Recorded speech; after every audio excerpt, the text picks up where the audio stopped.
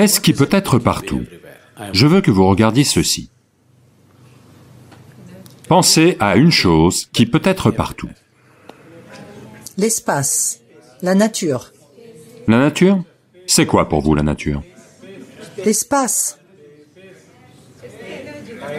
Voyez, l'énergie peut être ici, ne pas être là, n'est-ce pas? Non, non, non. Voyez, il peut y avoir... Voyez, énergie veut dire que ça a une présence physique. Donc, il y a de l'énergie ici. Peut-être qu'il n'y a pas d'énergie là, c'est une possibilité, n'est-ce pas? Qu'est-ce qui peut être partout? l'amour, l'espace, les vibrations. La non-chose. La non-chose est la seule chose qui puisse être partout, n'est-ce pas?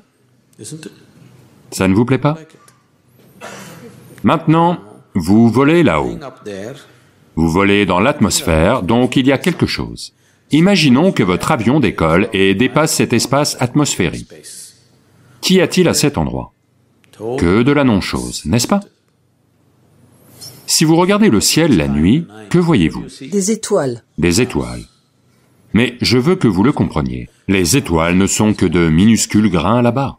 La plus grande masse est juste un vaste vide. N'est-ce pas?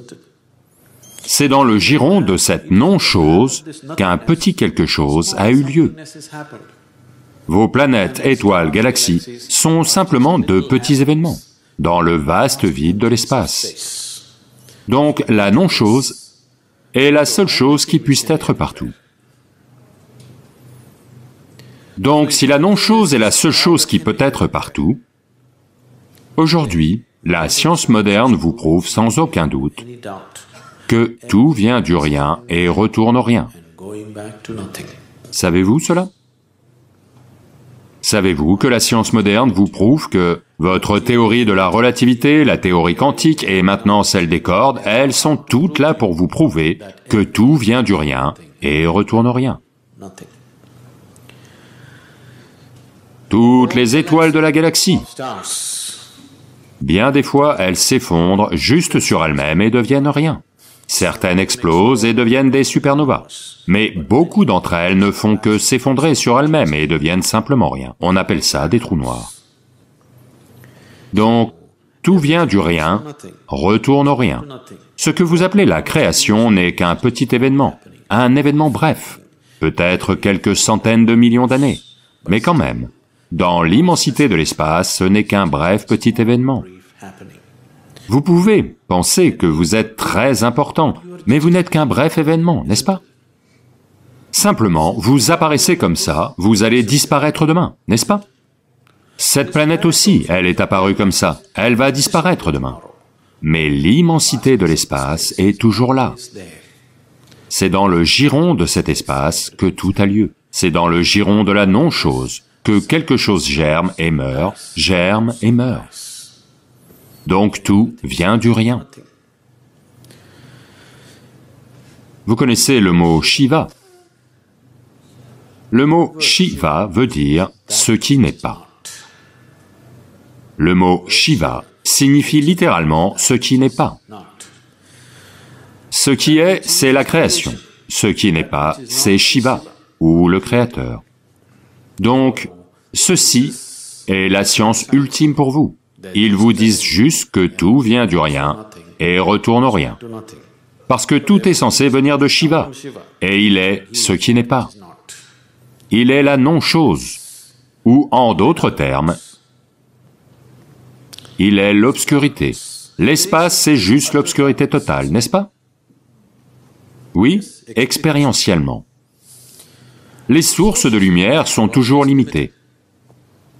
Si vous voyez de la lumière, ça veut dire que quelque chose brûle là-bas. Ça ne sera pas pour toujours, ça va se consumer au bout d'un moment. Touchez et sentez, quelque chose brûle ici. Oui? De façon modérée peut-être, mais quelque chose brûle. Et vous ne pouvez pas maintenir la combustion pour toujours. Vous ne pouvez maintenir aucune combustion pour toujours, ça va se consumer au bout d'un moment. Même la plus grande source de lumière que vous connaissiez, c'est le soleil, même lui se consume. Un jour, il aura disparu. Oui ou non? Une si grande source de lumière. Rien qu'avec ma main, je peux arrêter la lumière et former une grande zone d'obscurité, n'est-ce pas? Mais l'obscurité, pouvez-vous l'arrêter où que ce soit? Elle est partout, en toutes choses. Donc, vos religions vous ont dit, Dieu est partout. Ça veut dire qu'elles vous disent que Dieu est obscurité. Mais vous avez toujours cru à la lumière divine, jamais à l'obscurité divine. En yoga, pour les débutants en yoga, on leur dit toujours « Dieu est lumière ». Quand les gens vont plus loin dans le yoga, on leur dit « Dieu est obscurité ». Vous nous faites peur. Vous nous faites peur. Pourquoi? Vous avez peur de l'obscurité? Non. Voyez, obscurité veut dire qu'il n'y a rien. Rien ne peut pas vous faire de mal, seul quelque chose peut vous faire du mal, n'est-ce pas? N'est-ce pas? L'obscurité est le créateur. Oui. Pourquoi avez-vous peur de ce qui vous a créé? Parce que ce n'est rien. Oui, ce n'est rien. Ça veut dire qu'il y a quelque chose, nous... Voyez, il y a quelque temps cette philosophie. Il y a quelque temps, la science moderne croyait que rien ne peut être vraiment créé ou détruit. On peut seulement transformer une chose en une autre. La matière ne peut être ni créée ni détruite. Mais plus maintenant. Dans le monde entier, les laboratoires de recherche en physique ont fait cela. Maintenant, ils peuvent détruire un proton ou un neutron sans libérer la moindre énergie, sans que ça ne devienne quoi que ce soit d'autre. Juste une destruction pure et simple. Un proton existant, vous pouvez le rendre inexistant. Et dans des états de vide où il n'y a rien, ils peuvent produire ce qu'on appelle des protons virtuels et des neutrons virtuels. L'une des expériences a eu lieu dans les mines d'or de Quelle, vous savez cela?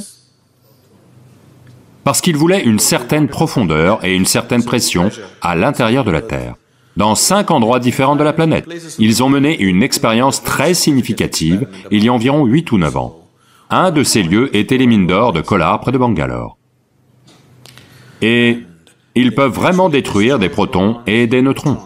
Et ils peuvent créer des protons et des neutrons à partir de rien. Donc, toute cette idée selon laquelle, si quelque chose doit être là, quelque chose d'autre doit être derrière ça, ça ne tient plus. Tout vient du rien et retourne au rien. La non-chose crée quelque chose. La non-chose crée quelque chose. Peut créer quelque chose, pas nécessairement.